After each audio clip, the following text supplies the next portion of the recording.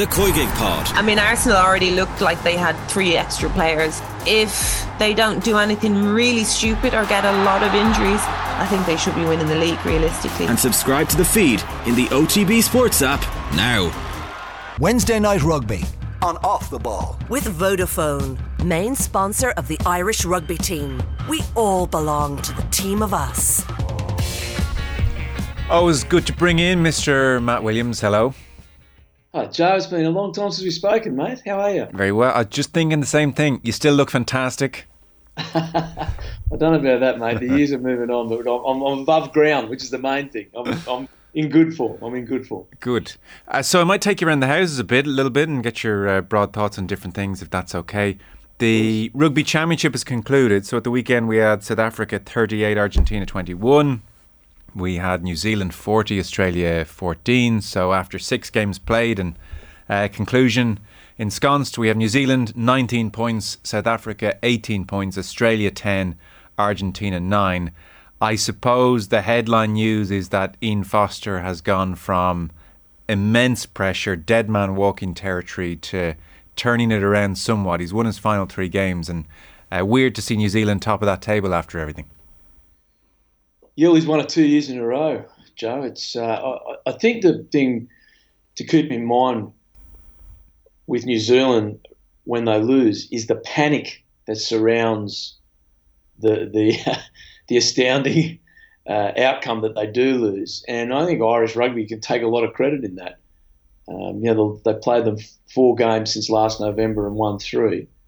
And a lot of the residual problems, in my opinion, from New Zealand rugby was how Ireland absolutely rocked their confidence. Now, that's still a very good New Zealand side. It's full of great players. And when they put it together, they are still a force to be reckoned with, as they showed in the championship. What we've seen from New Zealand, though, which we're not accustomed to, is errors that they just didn't make before, and a lack of precision, where they were the most precise team on the planet, probably now challenged by the French in that category. But I think anyone that writes them off and suggests that, they're finished because of the losses they've had, I think that is a gross exaggeration. And they proved that in the championship again. Because some of the recent talk was almost, well, here's hoping Foster survives through to the World Cup, because we'll almost have their number territory. Yeah, I got to say, Joe, I didn't agree with a lot of it. I mean, let's put it on two categories. The attacks on Ian Foster were just completely and utterly indefensible. They were attacking him personally, his physique, the things that should not be mentioned. And I thought it was a disgraceful episode in New Zealand rugby, and didn't bring any credit on the New Zealand media or the rugby community or the NZRFU, that really left their coach and their team out swinging. And I thought that was really, really poor stuff. And let's give Foster a lot of credit. He's conducted himself with great dignity. He's never once asked for mercy and never once blamed anyone else. He's taken everything on himself. Now, they did change their coaches. Whether that was forced on him or not, I'm not sure. No one is really 100% on that. But he's kept his dignity the whole way through. And if the team didn't believe in him, they certainly wouldn't have played the way they did at Ellis Park. And then they certainly wouldn't have played the way they did in some of the matches, the second Argentinian test. The fact they lost some games, I think, is more a recognition of how far the other teams have come. They've certainly caught up. The gap between the top 10 or top 8 teams in the world is certainly marginalised or minimised in the last 12 months. And the other aspect is, I think, is that, again, New Zealand really had their confidence rocked like I have never seen it before by the loss to Ireland. And rather than people diminishing the value of that win, I think we should be saying how great it was, because to rock the confidence of the great New Zealand rugby union side is not something that happens very, very often, and Ireland did that. So in recent weeks, have they tidied up the sloppiness and the lack of precision that we would have seen against Ireland, for instance? It's an interesting one, Joe, because against Argentina in the first test when they lost, no. Against South Africa in the first test when they lost, no. But then in the subsequent second test at Ellis Park and back in New Zealand for the second test against Argentina. They were incredibly precise. Last week at Eden Park, as they always are, they were beautifully precise again, and you couldn't help but admire the way they played. And then against Australia in the first test, it ended in such controversy. When Australia were down to 13 men, New Zealand once again were really imprecise. They had 4 or 5 occasions where they had 2 and 3 man overlap, so they should have scored tries when Australia were really on the ropes, and they didn't take them through poor passing and poor decisions, which again is not something that we historically have associated with New Zealand sides. So I think it's still a mixed bag, Joe. I don't think we can say the pendulum's gone completely one way or the other, but they're still winning championships and picking up trophies while not playing at their best. And that should worry all of us, Yes. If they do play at their best, they're still a very formidable group of people.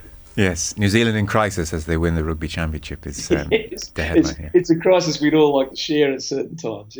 We'll see them from afar across November. They play Japan, Wales, Scotland, England. Ireland obviously will welcome Australia and South Africa to Dublin.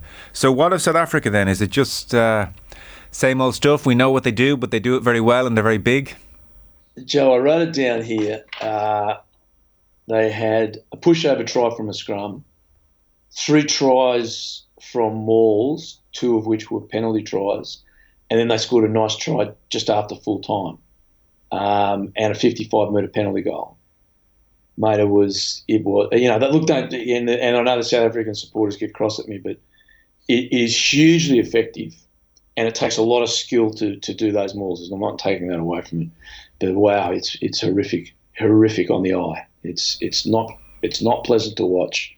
It is very smart and very efficient, and they do it exceptionally well. But it is a horrid game plan for the good of the game. Ireland will show much sterner stuff, and the one other part on that, Joe, it really didn't reflect how close Argentina were to them. Again, I wrote down here at the 72-minute mark it was 24-21. South Africa were in front. So Argentina were not out of that match at any stage until the 80th minute when they ran in the last try, which sort of made the scores look a lot more lopsided than they were. So they have Australia have beaten them, and South Africa and New Zealand have beaten them. And I think Ireland at home, depending on who the South Africans can pick with their French players, we're not sure on where they stand with those. Ireland, should be a really great contest. Ireland will play really attacking, positive rugby, and we'll have the socks board off us by how the Springboks played. So I'm not sure how that's going to pan out as a spectacle, but it's certainly going to be very interesting. Yeah.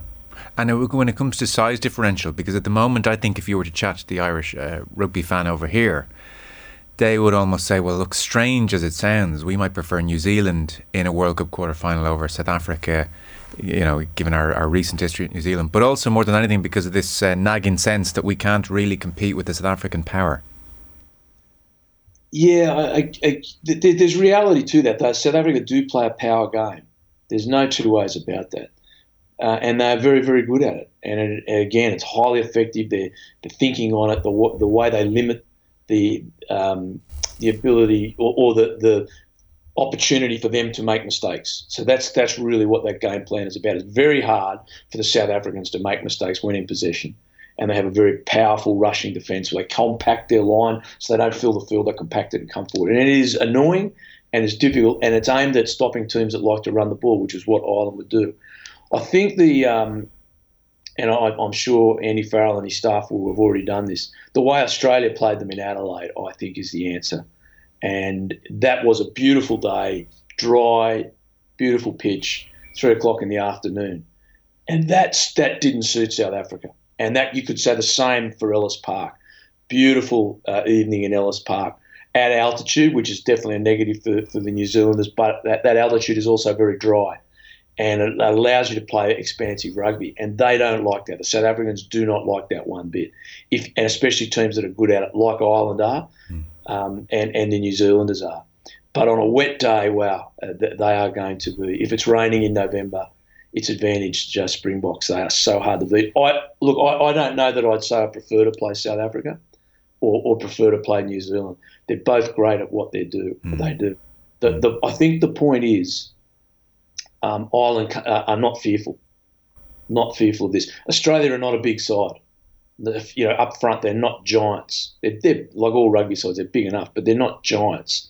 And they took them on really well. Yeah. So this is not beyond the Irish pack's capabilities. You have to be at your best and you have to be smart and things have to go your way. But it's not beyond Ireland's capabilities to take on their pack and to dominate them. Okay, interesting. And one last one on that. Would you subscribe to the theory that come World Cup moments, tournament rugby, when the pressure is on, that South African brand of rugby, when there are nerves and there is tension, requires far less of the players as opposed to maybe an Irish or New Zealand style where things have to be in sync and there has to be a certain degree of flow maybe to execute. Maybe we've talked about this with Leinster, for instance, of late, that when you get to the finals and those tough knockout games, you, as a coach, you might look at the South African game plan and say, well, do you know what? Even a nervous bunch of players have a damn far better chance of implementing that. It's a very fair comment, Joe. And the problem with that is when you have two teams that take that attitude, you end up with the Lions series from 2019, which was, Jesus, mate, really. That did such harm to the game, that tour, genuinely. Mate, I'd rather paint the kitchen than watch that again. It was horrific, and as the great Willie Anderson said to me, he was inspired by the Lions in the 70s as a kid watching it. And he said, what inspiration did that bring? And that's the problem with the South African game. And again, I don't want to offend the South Africans. I'm just talking about the game. I think as I get older, I'm more concerned about the game than the nations within the game. I want to see the game prosper. And that game plan is just awful. But it is highly effective. And let's just spin back a bit. South Africa weren't in the 87 World Cup. They were still in isolation. And they weren't in 91. So they came in 95, basically the same game plan. So 99, Australia beat them in a semi in the last second. Stephen Larkham did a drop goal and they had a guy called De Beer drop kicking goals and place kicks from everywhere. They played a similar game plan and they've done it right through. They won in France in 2007. They didn't do it well. They didn't have the personnel in 2011. They've played the same game, a giant pack of forwards, a really dominant kicker at 10, and that's, and a really tough defensive group. The hard part for South Africa, they got the best centre pairing in the world. Luke Am and Dion, they're fabulous players. They're back three. When they've got Chisholm Colby and Mpipi, these guys are incredible athletes. With Faf de Klerk at 9 at times, or Hendricks, or whatever it happens to be, they're really quality players. They could play a wonderful game plan. They choose not to. And I suspect, Joe, for the reasons that you've just put out there. And yes, it is really, really hard to beat. And in the pressure of those big games, it is so simple and highly effective. And so now here it is. Well, if this was basketball or American football and we were getting these horrific games, they changed the laws. Yeah. And we don't. So they still allow, let's just pick a couple of really simple ones. You must have 3 recognised backs on your bench. So it stops South Africa from picking 6 forwards. So forwards only play half a game except for 2 guys. Let's change that law. That doesn't change much. It just changes a little bit. Let's just say then and you can only replace at half time in the 60-minute mark. So you can't get the South African forwards fatigued because they use their bench within the laws of the game so well. And the maul, what if we said, okay, the maul has now got a bit, line outs and scrums aren't set 5 metres out, they're set 10 metres out. So you can't maul 5 metres in. So you just do some things to discourage this horrific game plan. But of course, World Rugby, as I said, they're like the statues on Easter Island. They just sit there with faces and don't say anything, and we don't get any movement on them.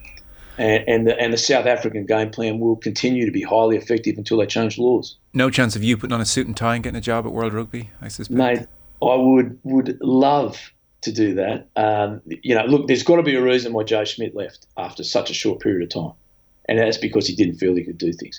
Phil Davies is a great guy. I've known Phil for 100 years. I played against him. He played for Clonethley. I coached against him.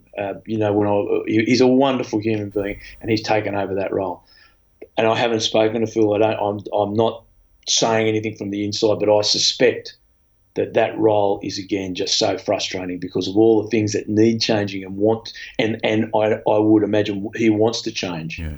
Just get caught in this political washing machine and nothing seems to be able to get done. Even when they appoint a specialist body to recommend changes to laws, they go against them.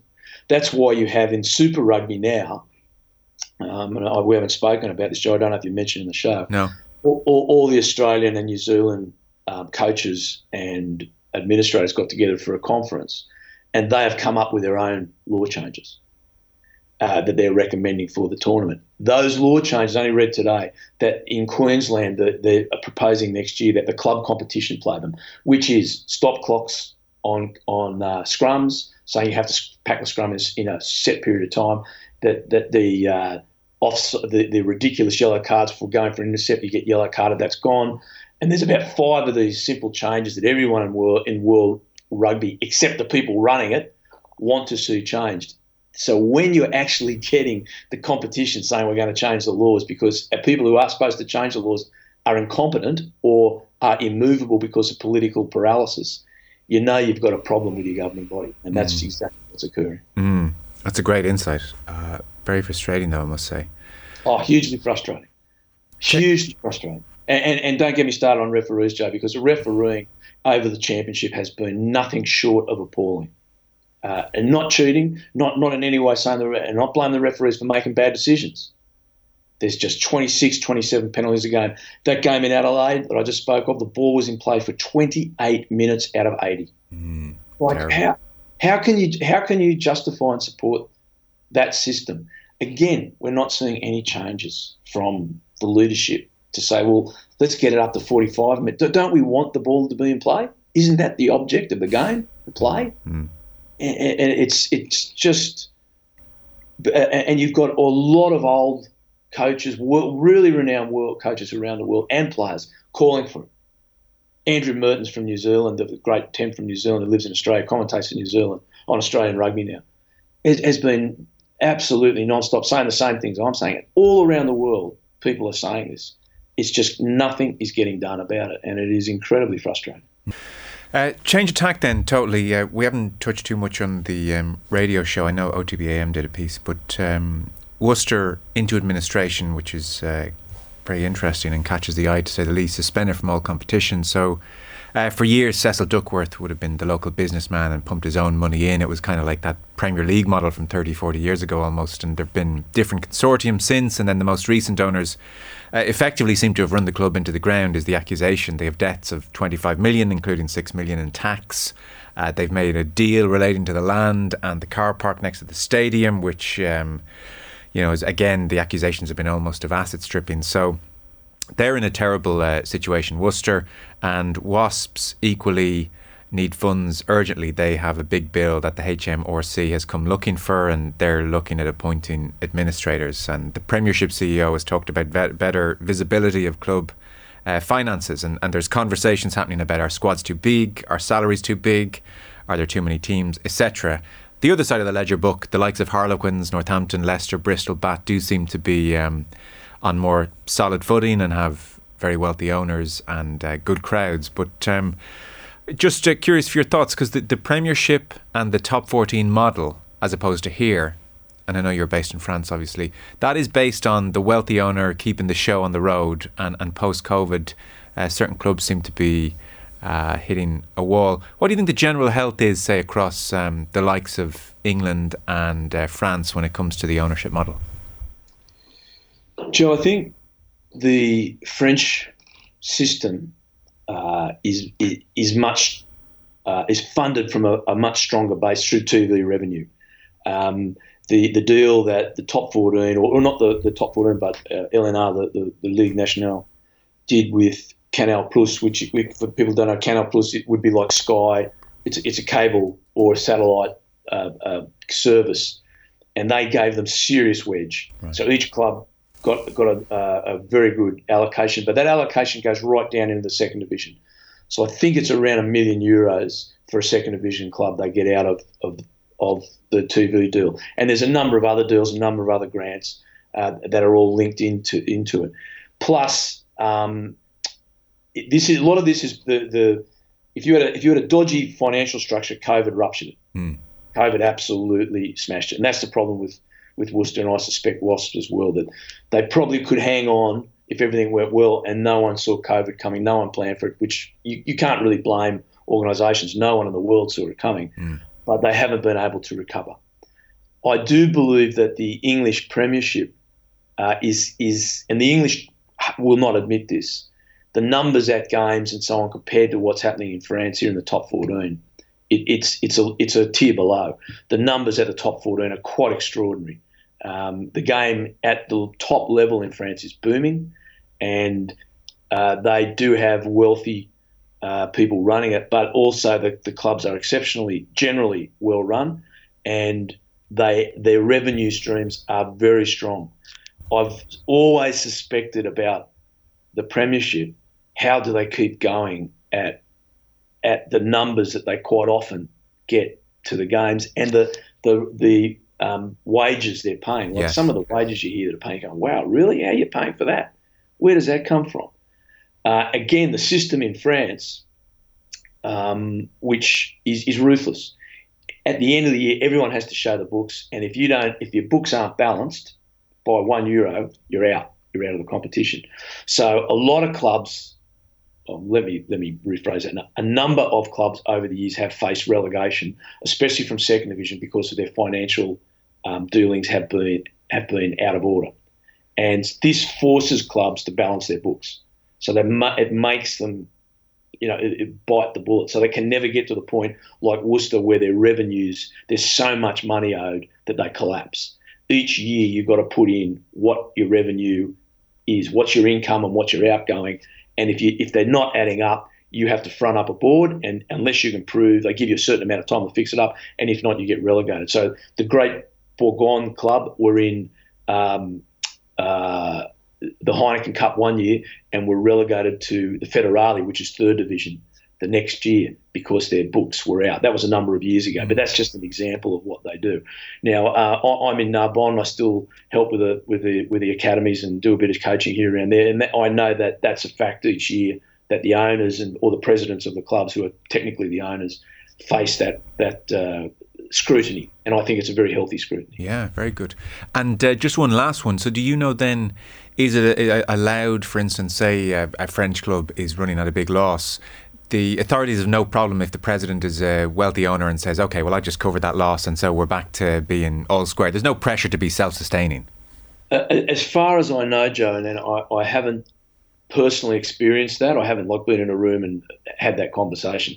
I have it from other people that they're very relaxed. The point is you can't carry debt. Okay.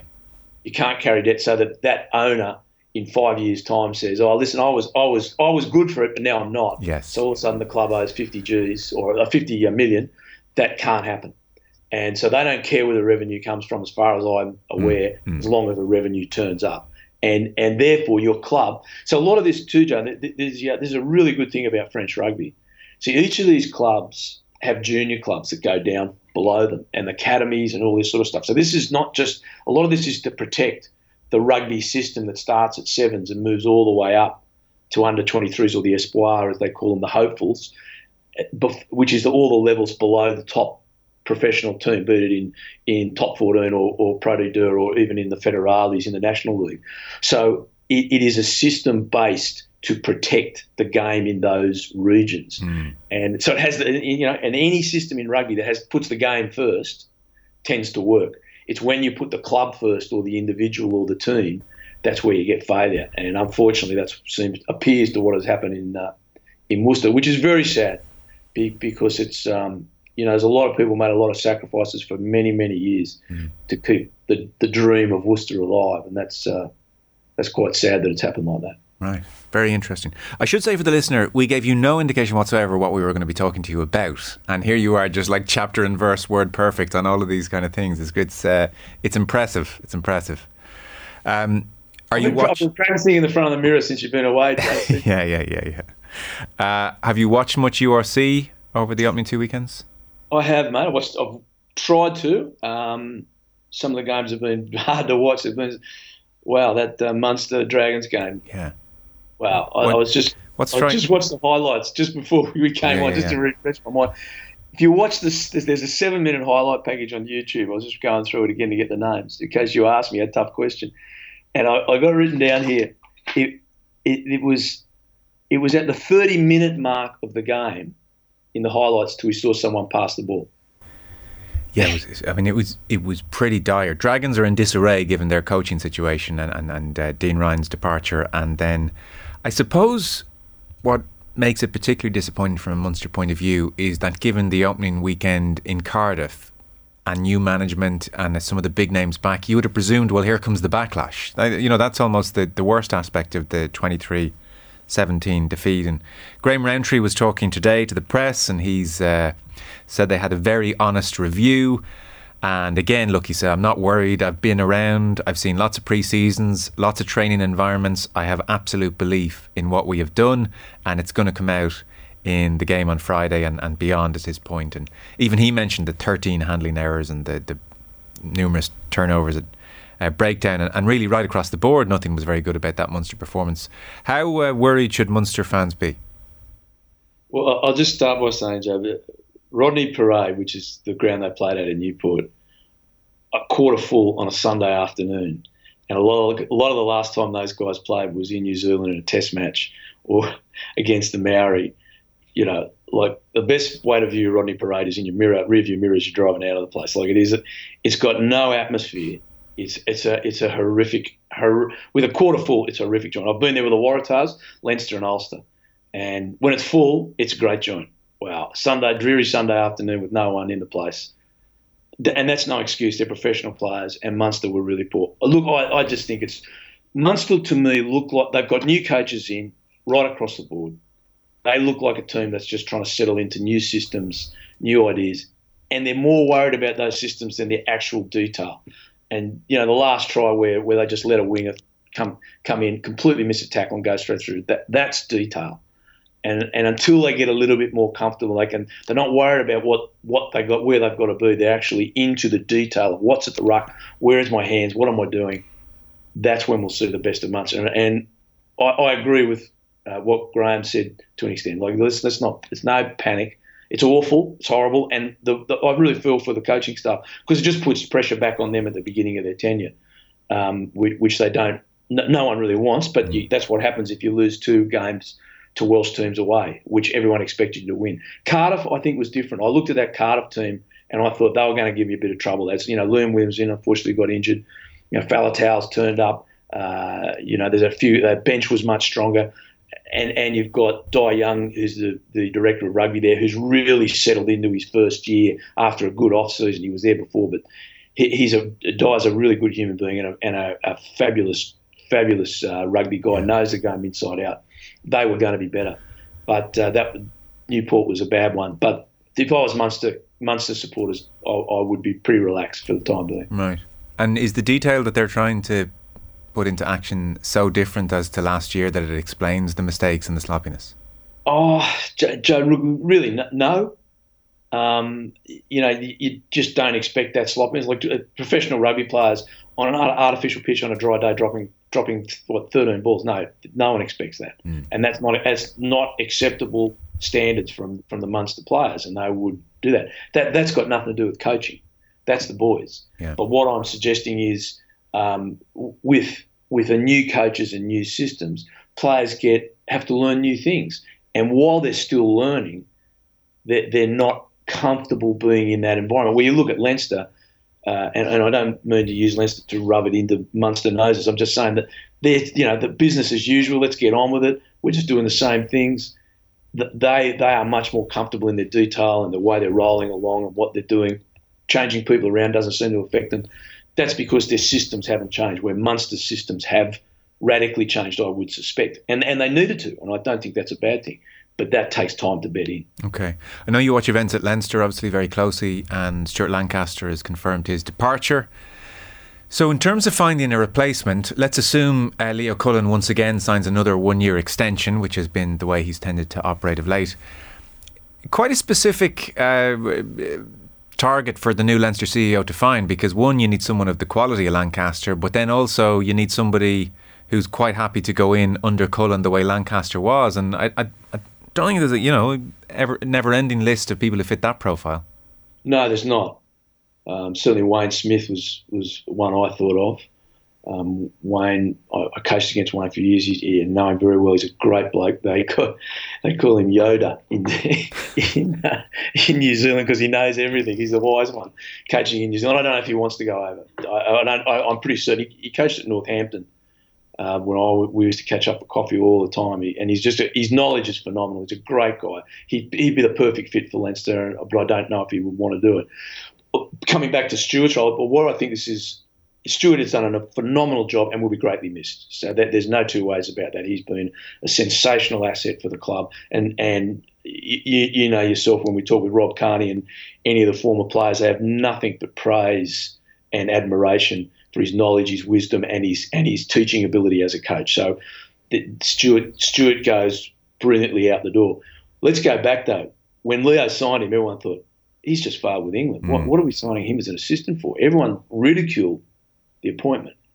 So Leo was brilliant at that appointment. What I think the opportunity provides as the year goes on, like Stuart's there for another 9-10 months, and let's hopefully they've got some silverware to send him out. I think Stuart's role should be split. He does defence and attack, and I think that's too big. And I think that this is your opportunity to bring a specialist defence coach for Leinster, which I've felt the role has been too big for Stuart for a few years. Not that he's done it poorly in any way. I'm not criticising. I just think the role is too expansive for one person, is the way the modern game is. And then that allows you to bring in a specialist attack coach. So again, I think there is a chance for renewal and change, a new voice, because Leo's structure, and I think it's a brilliant structure, I've seen other people do it, he's like a director of rugby, a DOR, and he empowers his staff to deliver the message. Zero wrong with that system. Zero, because it's delivering. And that's Leo's comfortable with it. Rob McQueen's done it. A whole lot of other coaches that have been successful over the years follow that model, and I've got no problems with it. This allows a new set of voices to come in. So I think Leo will turn the negative into a positive, and I think they'll take a lot of time to sift through some elite guys at World Rugby that will across World Rugby that will fit that profile. Yeah. But I agree with you, Joe. There's not a lot of no. And I guess, well, look, time is on their side, and it's a manner befitting the very respectful nature of the relationship Lancaster and Leinster have had. That it's been upfront. The Racing thing hasn't dragged on too long. It's been agreed, and they have time to get a replacement. So it's as good a parting as you can have, maybe in these scenarios. Just one last thought. We'll see Leinster and Ulster on Friday night, and that'll be a really good game. So we'll get a good sense of where they both are and talk about that in due course. Did you see Bundee Aki's red card? I did. So you would one of the reasons I love picking your brain is you've been coaching the game longer than I've been alive. So you've seen all the rule changes and the different iterations. Because I was reading, so Bundee Aki is going to get his ban, and he was off his feet, and it was a red card, and he didn't help himself afterwards, remonstrating with the referee, and that's all taken as red. But Senatla, the player who was exposed and got the bang, is out, I think, for 4 to 6 months. It's paying a heavy toll. Is there anything we can do in the rules to maintain the fight at the breakdown, which is so engaging at times when we're watching a good game, but that protects that player who's gone in over a ball and is often just there exposed and waiting for the hit and is hoping that the player in Bundee Aki's position doesn't do a number on him? Yeah. Joe, all of this is we were criticising World Rugby's lawmakers before. All this, what we saw with Bundee Aki's red card, was created under the law of unintended consequences when, for reasons that they thought were good, they took rucking out of the game. Now, when rucking was in the game, you got scratched and stood on. There's no two ways about that. And the optics of shoeing, even as a kid, I remember looking at going, my goodness, this doesn't look right. Yeah, it's, let me tell you, when you're laying on the ground, it doesn't look particularly good either. But if you ask any, I know I have done this, people like Paul Wallace and I know Keith Wood so often. And I ask Keith, I've heard him, chats on this. And sorry, Matt, when did that go for just remind us? I want to say it was finally out of the game about the 2003 World Cup. Okay. About the 2003 World Cup. And I know this because when I was coaching Scotland in Australia in 2004, I think it was, or 2005, we played Australia in 2 tests in Australia, and in Melbourne, Stuart Grimes, I'll never forget the scenario. The game's almost over. We're a couple of tries down. We're trying to go, and Phil Waugh, the great Australian open side flanker, as brave as all get out, rolls over on our side to lock the ball up, which is what the great sevens did. And so they exposed their back to get rucked rather than let the ball go out. It was brave, but also negative. And so Stewart comes in and rucks him. He didn't kick him. It wasn't particularly bad. It was a couple of strips. Referee blew his whistle, said, well, let's all relax for a minute. That's okay. It didn't even penalise him. I got a phone call that night about 1 a.m. Stewart's been cited. And I said, Stewart, what did Stewart do? I can't remember him doing anything wrong. And they showed me, and I thought of that, so surely not.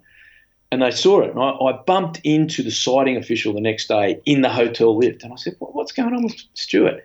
And he told me, he said, we want to take rucking out of the game. He's going to get banned. Plan to be without him next week. And that he shouldn't have said that, but that was him being a nice guy and giving me the heads up. And I said, why are they banning it? So they're taking rucking out of the game. So the judiciary took it out rather than the legislators. So this was judiciary acting. So what happened was they stopped rucking, and that's why we got what we got. So the only – and I disagree with what Bundy said, but what he was saying was true. Where do you expect me to go? Where can I attack that guy? He's in that position. Anywhere I go, I'm going to hit him. Now, Bundy should not have hit him in the head. He should, and therefore the decision, why the red card, I come into this, it's going to be dangerous. I have to decide to not go into it. Now, in the heat of battle with these guys that are highly competitive at the stage and the level they're at, they don't make that decision. They just go in. And you get what we've got. But let's come back to the point. Yeah. Would you rather have some scratches on you where you've got to get some antiseptic wiped on with a cotton bud, or would you rather have your head smacked the way the South African player did? It's a no-brainer for me. And how would the shoeing work in that moment where there's a contest? Here's the other beauty. You have to commit more people to the ruck. So instead of stopping to put your hands on the ball, he gets past the ball. So once he's past the ball's technically on his side of the ruck. Yeah. So the Connacht guys are offside. Now, Bundy could come in and wrestle him and move him and try and get back to it. But if you take the ability of the player or the right of the player to put his hands on the ball, so you've got to get past the ball, that changes the whole dynamics of the ruck. So therefore, the defending side and the attacking side would have to commit 3 or 4 more players to the ruck, which is less defenders, less attackers, more space. And where would the shoeing come in? The old shoeing is coming. I'm having some flashbacks here. The old shoeing came in. There was that you could push the ball back. Yeah. With your feet, and if there was a player in the road, you could push him back as well. Okay. You couldn't push your feet forward, so you couldn't reach forward. You had to get past him and push back. And I was getting ruck one day against Randwick. I'll never forget. And I looked up at the referee, and he just looked at me and said, "You know the rules, champ. Get out." Now, none of it. Now, if obviously people got, there were things that were wrong with that. There's no two ways about it. Yeah. But I would much prefer to have a scratch than have, guys are blowing knees, they're blowing ankles, they're getting neck injuries, they're getting shoulder injuries, the impact to their heads. It is again the law of unintended consequences smashing in. But once again, there have been a number of really high-profile groups look at this and make recommendations to World Rugby, and those recommendations have either been ignored or not acted on. And we still have the problem of trying to protect the player from head injury, which is absolutely correct, and the problem that we're not doing it. We're not protecting them. We give them red cards out at a rate that the game has never seen, but we're not protecting people. Our rugby coverage off the ball is with thanks to Vodafone, main sponsor of the Irish rugby team. We all belong to the team of us. Matt, that was super. Thank you so much. Chat again soon. Pleasure, Joe. Great to talk to you, mate.